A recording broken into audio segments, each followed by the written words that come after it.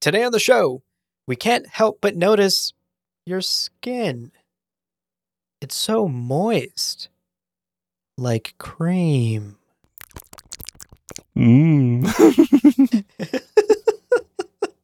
Oh, God. This would be the ideal time for Koji to come in and start slurping his water. But I'm sure he'll do that later in the episode. Yeah, we'll get him. We'll get him on mic.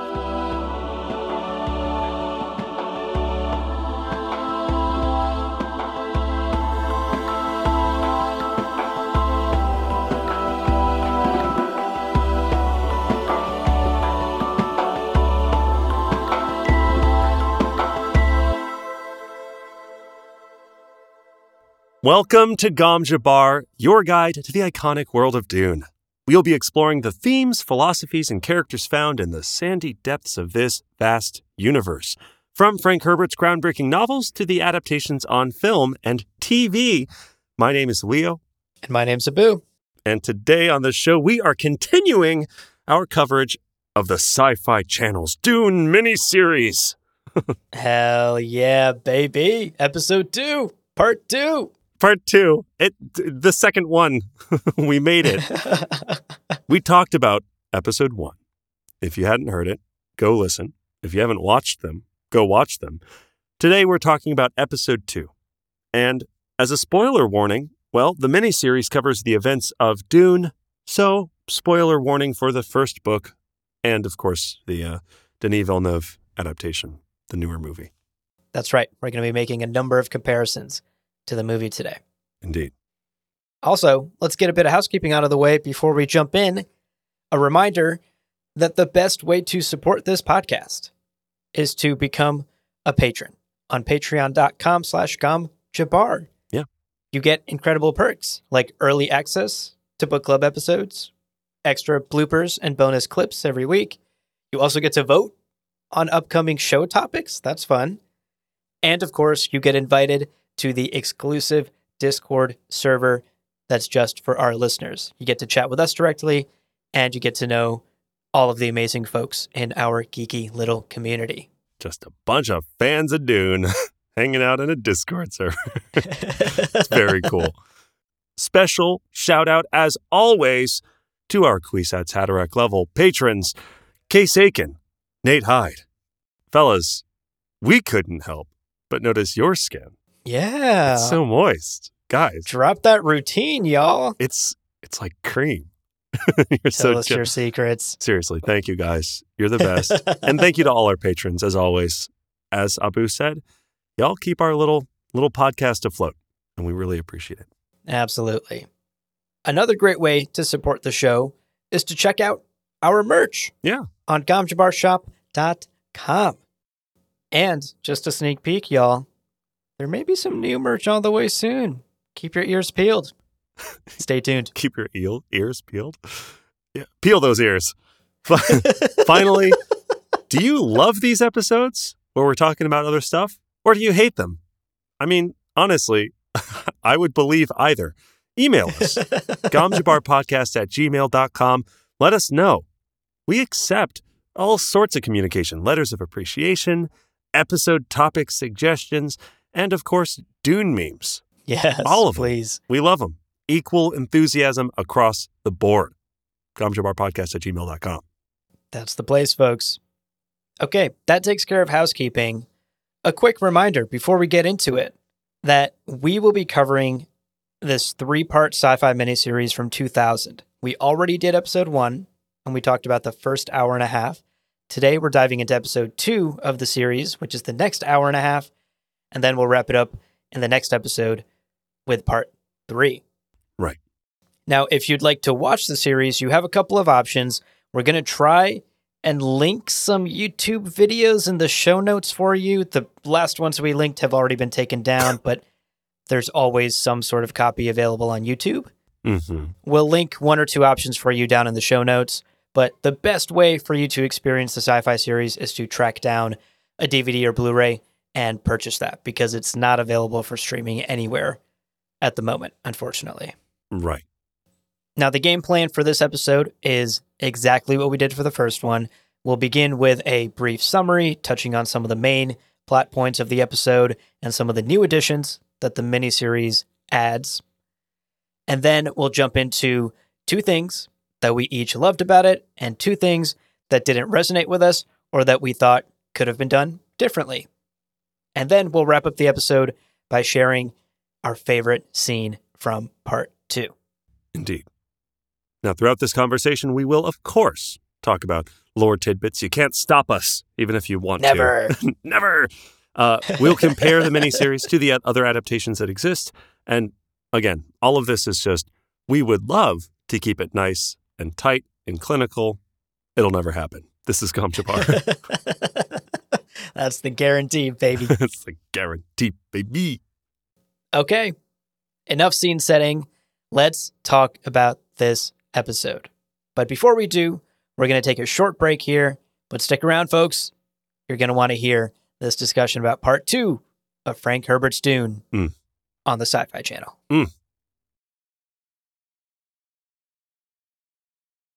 Welcome back, everybody. Hope you had a productive, creamy break. Oh, ew. Let's start off with an overview. Like before, there isn't a huge point in going scene by scene, word for word, character beat by character beat, because honestly, this is Dune. Most of the major moments from the second chunk of Dune are totally present and accounted for, but it picks up basically where the first episode ended.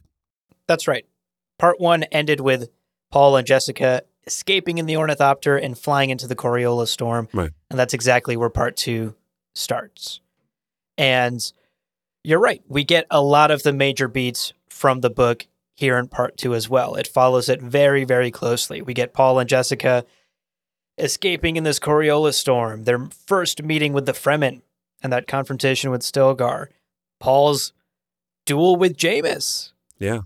Followed by the funeral, followed by Paul's naming as Muad'Dib. All of that is present and accounted for. We're going to talk a bit more about Jameis and his funeral later on. Right. We also start to see the beginning of Paul and Chani's relationship, just like it is in the book. We see the consummation of the relationship, like twice. Multiple times. Yeah, a few times. More than once. Yeah. It's great. Yeah. More power to him. Yeah. This episode also follows a plot with Irulan, which we're going to talk a lot about in a little bit. We get some hot spy shit from Irulan, and there's a lot of political intrigue that actually isn't present in the book. We get this short little scene between Mohiam and the guild agent talking about Arrakis and the rumors taking place there. It's all really interesting stuff. And they talk about prescient blindness. It blows my mind. So good. Very lore accurate. I did like that little scene. The episode then continues just as the book does, with Paul and Jessica settling into their life among the Fremen, being accepted among them, and training them in the Weirding way. We get a couple of training scenes as well. Jessica then undergoes her Water of Life ceremony. That's all very on brand. We know exactly what goes down there. And then part 2 of the miniseries wraps up with the spice orgy scene and some very, very alarming visions that Paul is having at this point in his life. So again, the overall structure, the plot points, the character arcs, nearly exactly as the book portrays them. Right. Although, hey, just like the first episode, the writer of this really did add quite a few new scenes specific to this adaptation that do a good job of expanding the universe in ways that sometimes land perfectly and sometimes land something other than perfectly. Not as perfectly. As an example, in this incredibly epic scene, Irulan confronts her father, Shaddam IV, about the Arrakis affair. Yeah. He's like, "What the fuck, Pops? I liked him. He was cute. How dare you?" Incredible. A lot of fun. Great scene. We see a scene where the Fremen troop rests for the day on the trip to Sietch Tabr, and Paul gets his first look at a pair of them titties, which is a very crass way to say a tremendously uncomfortable, long stare at Chani, who's dressing and is made uncomfortable by Paul. Paul, what are you doing? My guy. Good Lord. Meanwhile, Jessica sees him staring and does not scold him. It's a very strange Oh my gosh. It's strange. We'll talk and it's about clear it. that his all-seeing visions didn't teach him some manners. It's true. He's seen all of Space and Time, is still a creep. Come on, Paul. We get to see the troop riding a sandworm on the last leg of the trip to Sietch Tabr, which is cool. Doesn't happen in the books. Right. We get to see Beast Raban being awful. He's murdering refugees. He's accusing them of being Fremen's spies and just murdering them in the streets. Brutal stuff. Brutal, indeed. We see Paul and his visions of Fremen pushing him to challenge Stilgar for leadership, setting up that conflict. I thought that was so cool. Cave of Birds being foreshadowed this early on. Yeah. I love that. And the Fremen love a good chant, dude. They'll chant anything. I think in that vision, they were literally chanting, challenge him, challenge him. They go to football matches all the time. They really love starting up chants. It's great. We get this incredible montage of Stilgar and Paul training in the field, battling Harkonnen troops.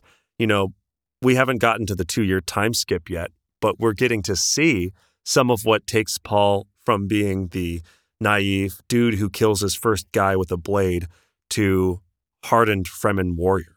Really. Mm-hmm. We see that transformation happening. It's cool. His haircut changes. Chani gives Paul a lesson on how spice and worm are connected, which is cool. Yeah. And they bang naturally. Another lesson about worms, I guess. Yeah. Yeah. It's a spicy lesson about worms. We could say that. Yeah. Yeah. Ew. Euphemism. We also get to see, and this was absolutely nuts. I wrote a note to myself in all caps. We got to see the killing of the little maker, the baby sandworm, baby Shai-Hulud, to create the water of life. Yeah. This was unexpected. Real. So cool. Because again, why? And the answer, why not? It's fantastic. I really enjoyed that. And I actually think they did a great job of it. I agree. I totally agree. And actually, speaking of things we enjoy and we thought this episode did a great job with, how about we talk about the 2 things that we each loved about this episode? Yeah, let's do it. Leo, how about you go first? What was the first thing that you absolutely loved about this episode? My girl, Julie Cox, Yes. a.k.a. Irulan. My God, I know that I made this point last time. I'm making it again. Who the fuck cares? It's great. Irulan gets so much time on screen in this adaptation, and I am here for it. First of all, listen, she opens the episode with her narration, and I want to point this out. I do appreciate that Villeneuve chose to give his adaptation more focus on the Fremen and the Fremen side of the story and their perspective as basically the indigenous tribes of Arrakis and their perspective on the Outworlders who keep coming in and fucking up their deal. I appreciate that. I think that's great. And I honestly think that's something that needed to be done. That being said, canonically, Irulan is the historian who documented a ton of Dune's events. She goes on to really be the one to write these things. And you notice this because almost every single chapter in Dune starts with passages written by Irulan. So this sort of tips the hat to the structure of Dune, which I thought was very well done, very neat. Yeah. Now, out of order entirely, I love that we get to see her espionage, her skills on full display.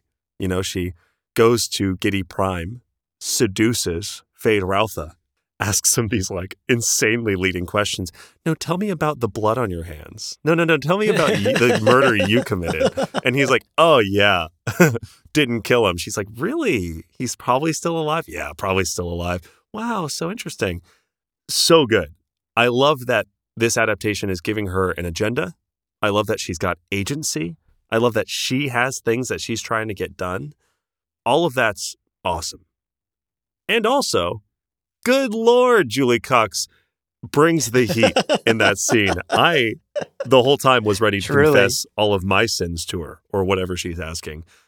I'm like, yeah, I saw Yeah, he's dead. I don't know. He's not dead. What do you want me to say? I'll say anything. Yeah, right. You cannot blame Fade for spilling the beans here. Oh, no. We all would. Yeah. And don't think you'd be the one who would hold out. You wouldn't. Oh, no. Don't lie to yourself. Totally. Now, the final little moment on my list is this incredible scene where she confronts Shaddam. Like, I cannot say enough good things about this. Now, on one hand, Irulan is really showing us her frustrations about being used, about her kind of station in life as this pawn that's being moved around by both her father as the emperor, but also the Bene Gesserit. We get a sense of her father-daughter relationship with Shaddam, like a real sense of what is it like to be Shaddam's daughter and the tension that's there. Yeah. That's really fascinating to think about, and we don't get that at all in Frank's first book. And also, my God, we get to see Irulan talk to Count Fenring. Okay, longtime listeners, y'all know, I love Count Fenring. He's one of my top, 5 characters from the first book. And to see her be like, yeah, I'm sure you say that, Fenring. Like, throwing some sass at him. She doesn't trust him because he's always scheming and plotting. I loved that. Yeah. What so excites me about this series is that we get to see interactions from characters who don't really interact in these ways, but the interactions feel so right. And I just think are so very well done. Yeah, I couldn't agree more. And I'm going to share my own thoughts on this scene a little bit later because, spoiler, this was my favorite scene of this episode. Oh, I loved it. So good. So I'll share my thoughts on it later. I will say, though, I want to just confirm that Fenring is still in your top 5, even though he's wearing the goofy hat in this episode.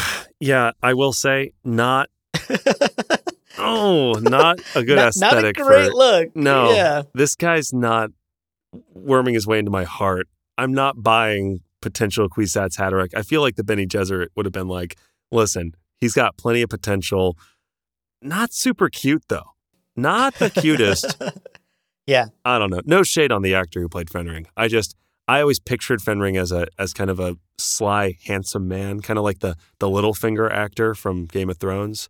Totally. And sort of regal in his own way as well. Yeah. I mean, he's Count Fenring, so the goofy hat is a tough one. Also, I feel like that would draw a lot of attention to him. I don't know. I feel like he's kind of a shadow. I feel like he disappears and is very unremarkable. So, yeah, you're right. There's some tension there with how I like him portrayed. But anyway, like to see him on screen, hoping, fingers crossed, all of my fingers are crossed, that we see him plenty in Villeneuve's Part 2. Me too. Okay, so that was the first thing that I loved, my Irulan Bonanza rant. What about you? What's your first pick? So I wanted to spend a couple of minutes talking about this Jamis funeral because I was so happy to see this in the show. Yeah. A part of me really feels like the Jamis funeral could be on the chopping block in the Denis Villeneuve adaptation in Part 2, but I desperately hope that it's included because this is one of my top scenes from the book. It's one of the most emotional scenes in the book. And I think the I was a friend of Jamis ritual is just so iconic and would be so incredible to see on screen. And it really was incredible to see it in this adaptation. Yeah.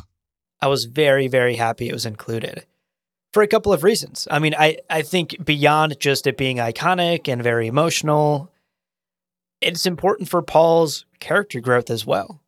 This is one of the first times in Paul's life that he has to reckon with the fact that he has killed a man. Right. Which is a formative moment for him. And in the sci-fi miniseries episode, Paul says, quote, I was a friend of Jamis, and he taught me that when you kill, you pay for it, end quote. And I went back and I checked the book because I couldn't remember if that was exactly what he said. And that is, word for word, what Paul says in the book as well, during the ritual, during the funeral. So that was cool to see how closely they adapted that. Yeah. He also, of course, gives water to the dead at this moment. He sheds tears, and the water that's then reclaimed from Jamis's body is given to Paul because it is rightfully his as the victor in that duel. Just a big sack of Jameis juice. Just a big Jameis juice. Wow. I cannot believe we haven't been calling it that forever. I did chuckle at the fact that this miniseries made one small change that I thought was kind of unnecessary, but like Stilgar walks up with the fucking Jameis man juice jugs and like sticks it in Paul's mouth and he's like, yo, drink this. You've earned this water. Oh shit. Jameis juice jug. Water bottle. Water bottle. Oh my God. Jameis juice. Jameis juice. What flavor would that be? What does Jameis taste like? Oh God. Sweat, leather, salty leather water with Yep. You're spot on. So that merchandise ideas aside, I think the Paul having to drink Jameis's juice, very weird. Yeah. But either way, really well done scene. I was extremely invested. I think this scene is so important, not only for Paul's own character growth, but also because it gives us insight into Fremen culture, something we know so little about in the first half of the book. I loved that it was included in the sci-fi miniseries. I desperately hope Denis Villeneuve takes some cues from the miniseries and includes this in the movie as well in part 2. Yeah. No, 100% agreed. I like in the book, rereading that chapter, I cried. It's just so emotional and it's such an important moment for Paul. And it's, I'm so glad it was there. And honestly, Denis, take notes, please. Totally. I can't wait to see it if it happens. Yeah. Okay, Leo, item number 2 on what you loved about this episode. All right, this one's, again, kind of a grab bag. It's production choices. Broadly. I love how you're always like 2, 2A, 2B, 2C, 2D. Yeah. I know. Just sneaking in a couple of small ones every now and then. Listen. I love it. I almost didn't put things I didn't like today, and I thought that was too on the nose. Yes, I think this I would say this is production choices. Okay. These are a few smaller things, but ultimately I think there's this umbrella of they made some very strong choices, especially in this episode, that I am very much on board for. So while this won't be like a conclusive list of literally everything, I am going to do my best to just cover the big things that jumped out at me. First up, we see the weird in combat in this adaptation. And remember, until this adaptation, Weird in Combat was a sound gun, I guess, because David Lynch didn't want desert kung fu. Fuck off, David Lynch. Give us Weird in Combat. And we're given it here, and it looks so cool.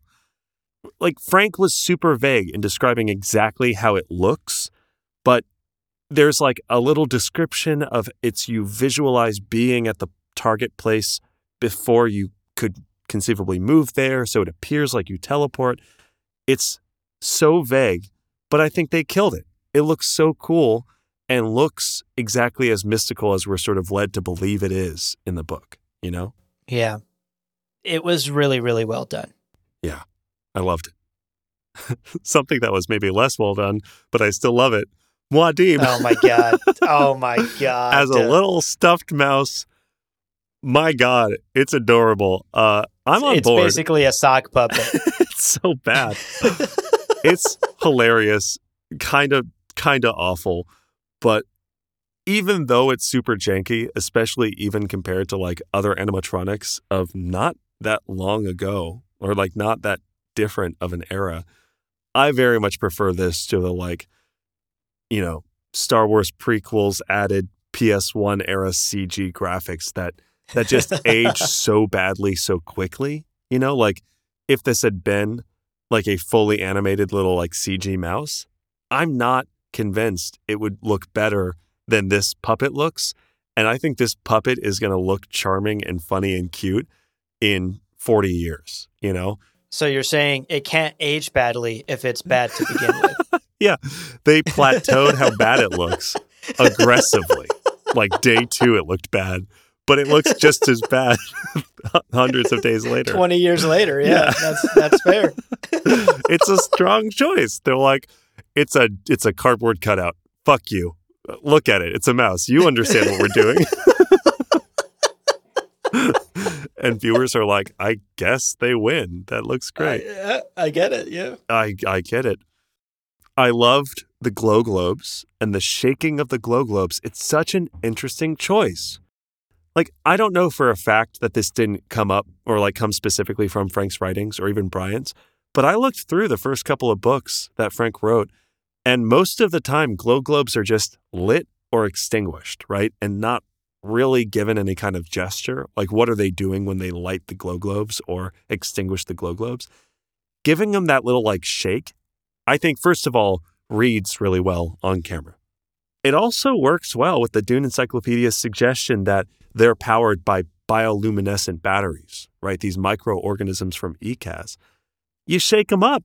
You shake up those little tired microorganisms and they get to emitting photons. I love it. Yeah. Wake up, Mr. West. Wake up, Mr. Yeah. I'll also say on glow globes, I really appreciate in those scenes on Khitan, it occurred to me they have glow globes, but they're these smooth, industrial, very regal looking ornaments. Versus sleeping in the Sitges, in the Fremen caves, they're much kind of lumpier, or they look almost handcrafted. And I love that sort of unspoken storytelling, that like just set design giving you the idea, yeah, they all have this type of light, but the way that they're making it on Khitan or the way they make it for Khitan is different than maybe the way they're made on Arrakis. Yeah. I loved this detail. It's something I didn't notice until I looked at the script. I saw your notes and I was like, no way. And I went back and skimmed through and rewatched some of the scenes you pointed out here. And you're totally right. That is some very cool world building and attention to detail, that the glow globes on different planets and different cultures are designed differently. That's so cool. It's really cool. And, you know, now I realize now I don't even know if I noticed any on Giddy Prime. So I'll have to go back and check. But yeah, again, it just shows an attention to detail, a dedication to craft, a dedication to storytelling on every level, right? It's not just about the words the characters say. It's what they wear. It's how they light their rooms. It's, you know, it's all of it, which I think is really cool. Yeah, it's the creaminess of their skin. All of it matters. It's just the creamy skin that we get to see on, especially, man, that fade scene. Sheesh. Yeah, sheesh. All right. Okay, concentrate. The spice agony is a whole trip. That's a whole moment. And I got to say, literally though, yeah. This is on my list of bold choices I agree with, because if you look at what it's described as in the book, this has got to be like top 2 or 3 hardest to adapt moments in the book. And it's just such an eternal abstract process, right? Like it's an internal abstract process. I think the miniseries did a solid job on this. And I know that we maybe disagree a little bit on this. Yeah. But ultimately, for you out in listener land, even if you don't like it, that's totally fair. I like it because it's so bold. And like, can you imagine being Saskia Reeves on set that day? Like, you're given the script and they're like, okay, it's going to be 5.5 minutes and there's very little talking. And you are confronting all of space and time, I think. And she's like, yeah, but what am I doing? And they're like, we're not sure. That's fair. That's a fair question. Good luck. Do your best. We'll all be here looking at you. And we're going to try to add some effects so that it doesn't look super stupid. And honestly, I think they failed. It looks real goofy. Mm-hmm. But we do agree on that. Yeah. But I will say I was not bored. I was not bored through that whole portion. And it's a strong choice. It's a really strong choice. I can imagine 1,000 safer ways of doing that. All of them would be boring. Next up, pretty quickly, I'll say the final scenes contain some incredible choices. I think showing the Siege orgy at all is already like an amazing choice. Yeah, bold. I loved the kind of trippy lights, the blues and the greens. Very fun. Looked like the kind of party I might actually enjoy. And then finally, these little scenes end with Paul standing among the Fremen, his hands covered in just a comical amount of blood, raspberry juice. So much blood. So much. Very red. Very, very red. But then the blues and greens, right, click and switch. All the people dissolve into sand. And then he's surrounded by the dead bodies and the bright red light. It's just so iconic. It looks so bold and so fun. I just think for this whole sequence, the VFX, the direction, the acting, the sound design, everything here worked for me. I loved it, had a blast. And then finally, the last little bit that I'll throw in here as something that I love. The decision to add the creation of the water of life is incredible. I stand by this. Yeah. I'm not sure why they did it. I don't know. You look at this 900-page book and you're like, yeah, but how did they drown the worm? It's like, probably with water. I don't know what you're asking. But it's just spot on. The lore accuracy is there. It's so great. I loved that top to bottom. And that's been a long-ass point on my part. So, Abu, with all of that out of the way, what was your second pick? So mine will be quick because you actually touched on a lot of things that I liked as well. Sure. I thought the Water of Life scene really, really cool. I wasn't the biggest fan of the Spice Agony scene with Jessica. I thought it was a bit cheesy and over the top, but still bold, always better than boring. Right. And so I agree with your laundry list of things. So what I'll say is for the second thing that I picked that I wanted to shout out about this episode is just Siege Tabr in general.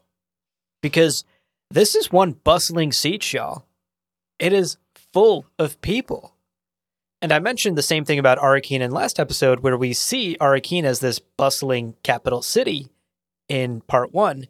And here in part 2, we see Siege Tabr as this bustling siege, full of Fremen, full of a community, kids, parents, everyone in between, people going to work, marketplaces. Like, this is a community that's alive. It's not just about Paul and Jessica and our main 5 or 6 characters. And I liked seeing that. I love seeing that type of world building in the background, where we recognize that these characters inhabit a universe that exists outside of them as well. Right. And this was actually a criticism in the last episode I had about the Denis Villeneuve adaptation as well, is that Arrakeen is like lifeless in that movie. Yeah. We don't see anybody except the main characters and Jumpy Janice. Like, those are the only people we see So in fucking Arrakeen jumpy. Palace. So jumpy. Calm down, Janice. I'm giving you hand signals. I'm Subtle. being discreet. 6 steps forward, she shouted, I'm pretty sure. So I think this is something that I hope that Denis Villeneuve learns from the Sci-Fi Channel series, is to show us like the world building, the people just existing and living within these communities. Yeah, I totally agree. It really is striking to see these scenes of like Fremen kids playing and people like selling things to each other and eating food and making food and talk. It's just wonderful. It's so great. I totally agree. Yeah. And look, I'm not trying to jump the gun and pre-critique a Siege Tabr in Denis Villeneuve's film that we haven't seen yet. We're not there yet. We haven't seen part 2, of course.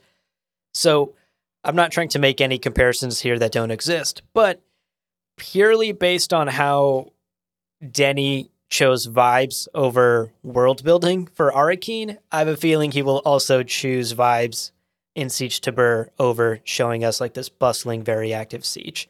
I doubt we're going to see a whole lot of the average citizen of the siege in part 2 as well. Right.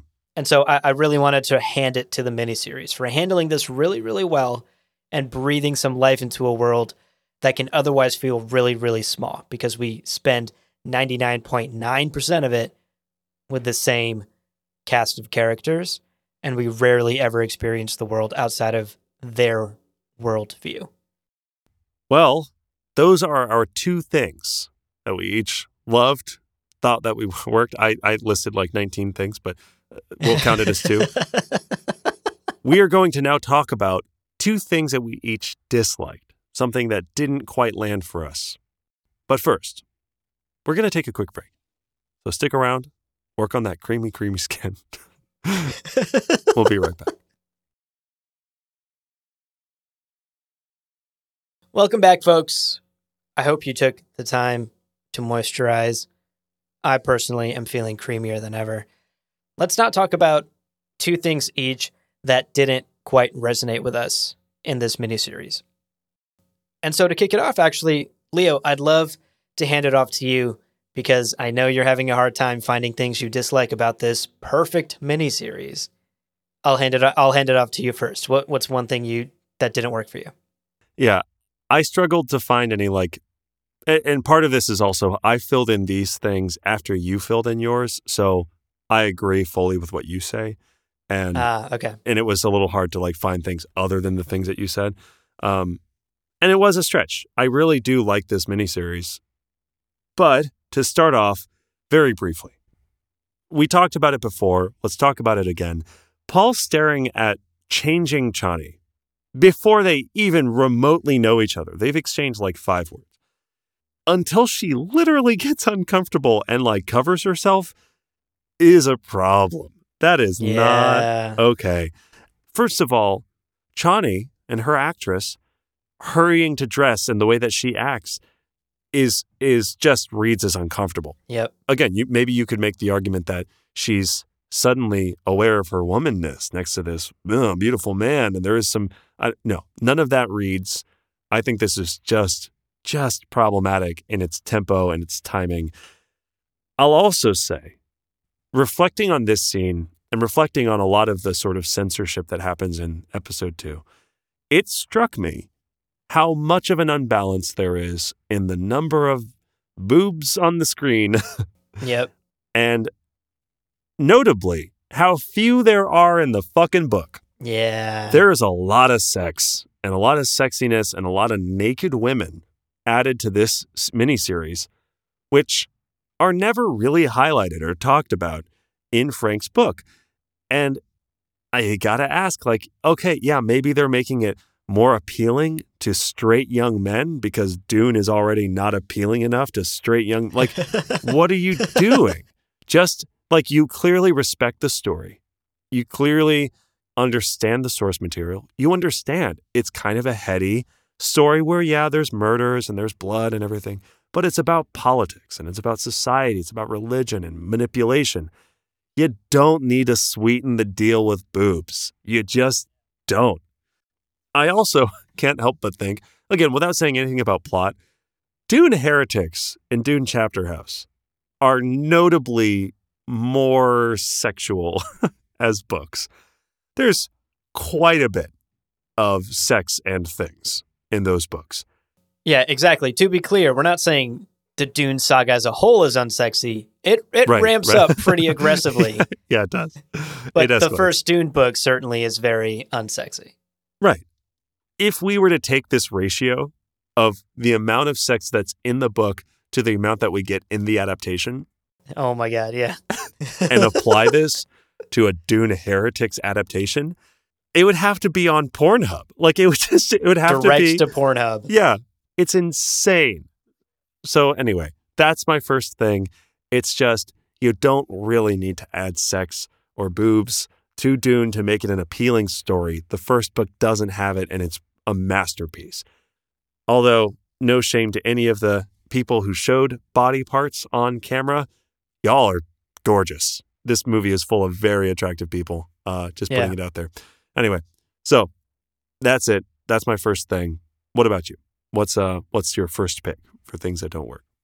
So let me hit you with this, Leo. Sure. Why, oh why, must the Baron rhyme? Frankly, I consider it a serious crime. Oh, shit. What a silly thing for the fearsome Baron to do. It makes me want to bid adieu and never watch the show again. I couldn't keep that going. Snaps. It was incredibly... Thank you. Thank you so much. I appreciate you snapping for that horrible rhyme that I just forcefully inserted into the middle of this podcast when we're having a normal conversation. The coffee shop went wild with snaps. I guess the point I'm trying to make is the Baron rhyming is just so distracting and such a turnoff for me. I know we already talked about the issues we have with the Baron's portrayal in the last episode, so I'll try not to rehash too much and I'll try not to spend too much time on this. But I really do think you're spot on what you said last episode about David Lynch taking the Baron in a certain direction, this madman cackling quirky Baron Yeah. really stuck for a long time. And I think the Sci-Fi Channel really just followed suit with what David Lynch did. And that's how they adapted it. That's clearly the Baron we get on screen here. And for me, and I think for you as well, it just doesn't work for us. Like it isn't the Baron that I read in the book. It isn't this fearsome, cold, calculating man that I know exists in the story, particularly in the first half of the book when we know so little about his plan. Right. Later in the book, the way he handles Fade's attempts at murdering him, which we haven't quite seen in the miniseries yet. We're not there yet, but we get more examples of just how shrewd and cunning and brilliant the Baron is. And none of that is on display in either the 1984 film or in this miniseries in these first 2 episodes. Right. I think, like we said in the last episode, the Baron we get in the Denis Villeneuve adaptation is truly the closest Baron we've gotten to the one in the book. I completely agree. I think you fundamentally miss the point of the Baron if you make him this idiotic, rhyming, gesturing like, oh, I'm the Baron. Like, it's just wrong. And it seems conspicuously wrong in such a generally careful and meticulous adaptation. It is interesting. I'll have to, I'm pushing for us to do a 4th episode on this, just like talking about the whole series. And I have this behind the scenes book, and I'm curious to read about, I know that they talked about this is more Shakespeare than it is like Star Trek or Star Wars, but still, to get this character so wrong is so interesting. Yeah. I would love to know what was going on in the writer's room and in the director's head with the Baron. It's an interesting take. And again, it's a take on it, and our opinions are just that it doesn't match the Baron we know in the book. But maybe this is your favorite version of the Baron, and that's totally valid too. Yeah, I think a lot of people this was the first time they ever saw Dune, and they probably do kind of resonate with this. No shame to you, honestly. Totally. Your experience is valid. It's just tough, especially if you start with the books and you come to know the Baron as he's written in the first, as he's written in Frank's books. It's pretty brutal to see him act this way. Totally. Okay, Leo, what was item number 2 on the list of things that didn't work for you? Well, I always feel so restricted by the number 2. So I gave... Here we go again. Yeah. Here's 19 things. No. Two quick objections. And these are very, very brief. The first thing. No Gurney Halleck. Now, I can't honestly remember if and how he's reunited with them in the 3rd episode, but it was so strange for them to spot Gurney Halleck among the smugglers, and for them to have that moment of Stilgar going, "Oh, let's go say hi to him," and Paul going, "No, it's not." Like, so strange to get that scene. Now, granted, this is because that scene where Gurney reunites with Paul and there's the 3 Sardaukar among the 10, smugglers, that happens after the time jump and we're not there yet. Yeah, we're not there yet. But why give us this scene? It felt very strange. It felt very like a tease, and that I just didn't appreciate. Yeah.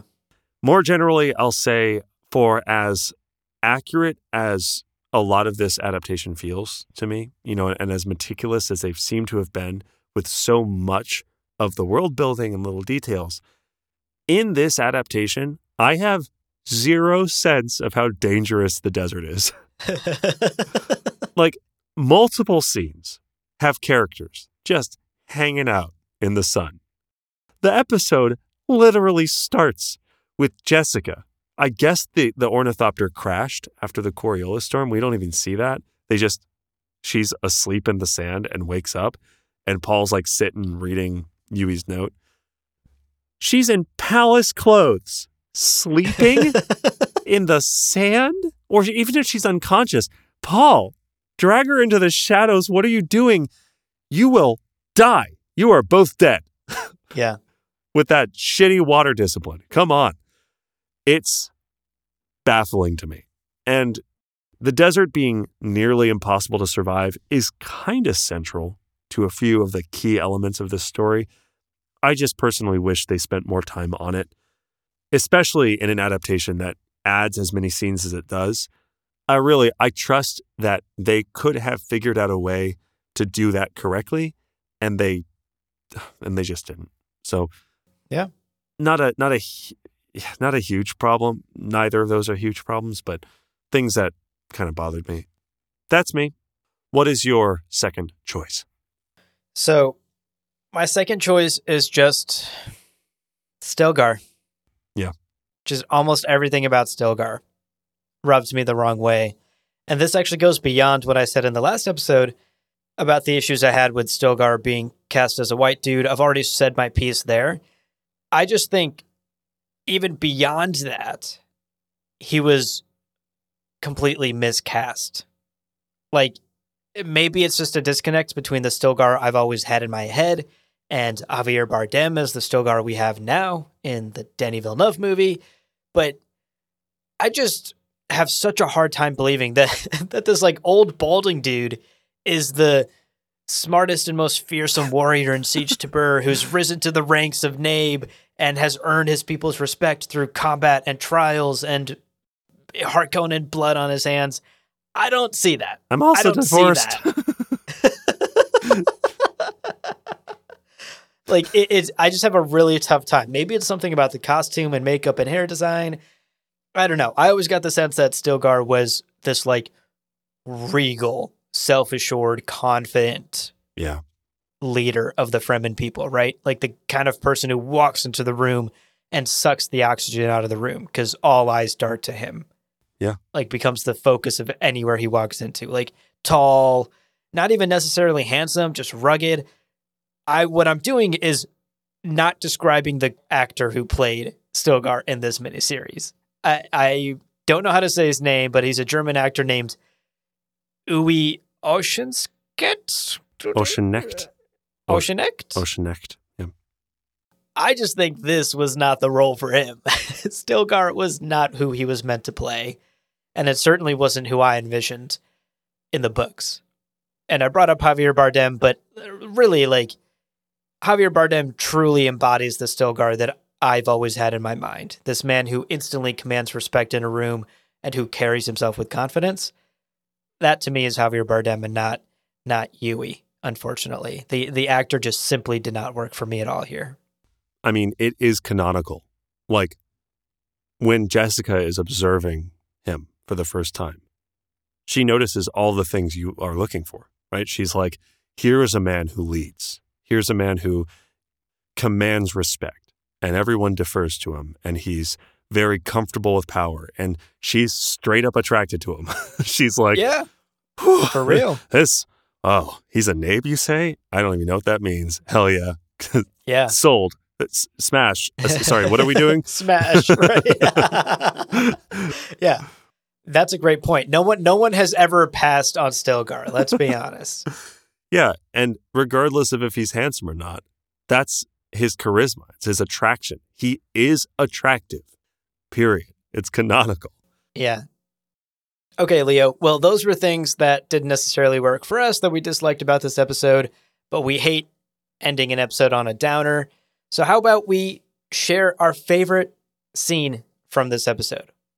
You only got to pick one, so no cheating on this one. What was your favorite scene from part 2? Well, I decided that these 3 or 4 scenes really spoke to me. No, I chose one. I played by the rules. I will say, although there were other scenes that I really liked, I will say that Chani's speech by the underground water basin was really powerful. The scene is interesting. It's written for this miniseries. It's unique to this miniseries. It's mashing up a few moments from the book to make something new. So it's not wholly original, but we see, in a way that I don't remember from the book, we see Chani mourning her father's death, mourning Dr. Kynes' death. By the way, Dr. Kynes exploding was so funny to me. Was so good. I loved that, actually. It was so good. And the way they cut him off for the explosion. Yeah. I want that to be a meme. Anyway, continuing with this heartfelt reminiscence. Love that you snuck in another scene, but Listen, go ahead. shut up. I will be me. Okay. That she gives water to the dead. That we get the Fremen, the Chani perspective on Dr. Kynes' death. I honestly think that was missing from Frank's book. And for as important a character as Chani is, seeing how deeply she believes in Liet's plan was so moving. And I was rewatching this, and I fucking read Dune. Like, I know what happens. And yet, I found myself getting emotional at this. Her breaking down as she's kind of describing this dream for a green Arrakis and carrying on this vision of her father, it was very powerful in a way that I was not anticipating. And I just want to applaud the actress who plays Chani, but also I think the decision to make that a scene, give that its own space, and give Chani a moment to really show the sorrow of losing a parent. Because again, in the book, I think she's just quiet and leaves for a bit as Paul meets Hurrah and his new children he owns. So anyway, that's my sort of pick. I think it was just so powerful. Yeah. No, absolutely. Chani's grief is completely off page in the book, which I think is injustice to such a central character in this story. So I couldn't agree more. I loved the fact that this miniseries brought that front and center, that relationship between Chani and her father and how much his death truly did affect her. Yeah. Well, that's my pick for favorite scene. Favorite two scenes, really. What's your favorite scene from this episode? So, Kynes getting blown up aside, the other scene that I truly loved in this, we've already talked about it at the top of the episode, but I'll touch on some things again here. Irulan confronting her father. Yes. Mm-hmm. I suspect, will continue to gush about Irulan next episode as well. She's truly been done justice in this miniseries. Denis Villeneuve, take note. Yeah. I loved every time we cut back to the palace to see what sneaky shit she was up to. Yeah.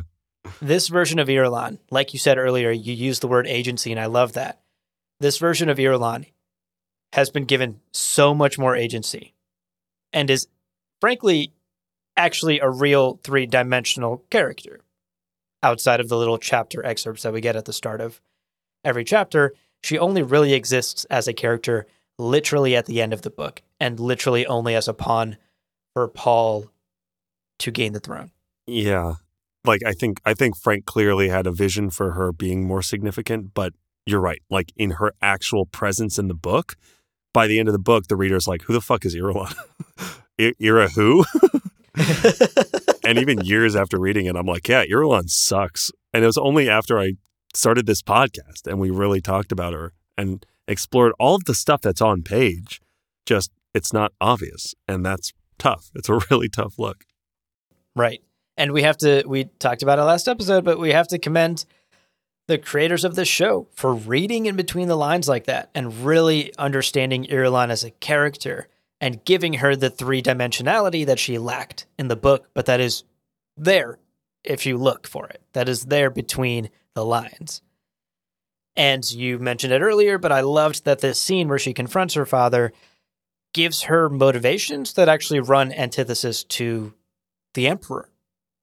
And shows us that she clearly regularly butts heads with not only her dad, but Fenring as well.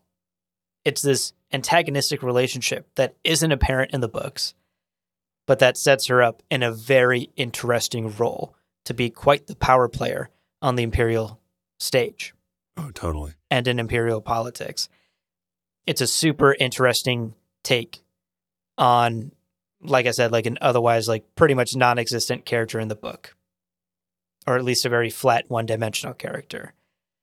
It's a brilliant scene. And hats off to the writer and director and the creative team behind this show. They just get Irulan, you know? They're clearly as big Irulan fans as we are. Goofy fucking hats off to them. Yeah. Goofy, stupid ass, ugly ass hats. fully off. Take them off. Take those hats. Get rid of those hats. You know I'm talking about the hats in the next episode. Piece of shit to. hat. Shit hat. Oh my God. Somebody find Fenring a fedora. Goddamn. Milady. Milady. Well, folks, let's wrap up. We've got one more episode to go before we wrap up this little mini series. Again, I'm going to push for maybe 4. Yeah, okay. yeah. Cool. The pushing works. All I have to do is push Abu during recording, although you'll just edit it out. Look, I'll cave quickly. Like that hat under any amount of gravity. As a reminder, we want to hear your thoughts. You can email us at gomjabarpodcast@gmail.com, or, hey, if you message us on Discord, we may even include your message in the next episode. Tell us what you think about the hats. Give us your hot takes on the hats. Hot hat takes.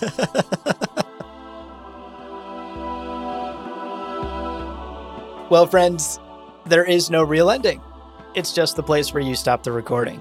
But this podcast is always one step beyond logic, so help spread the word of Muad'Dib and leave us a review on Apple Podcasts and Spotify. And be sure to check out the other shows on the Lore Party Podcast Network on loreparty.com. You can also follow us on Twitter and Instagram at lore_party. Thank you so much for listening, and remember, he who controls the podcast controls the universe. We'll see you on the Golden Path.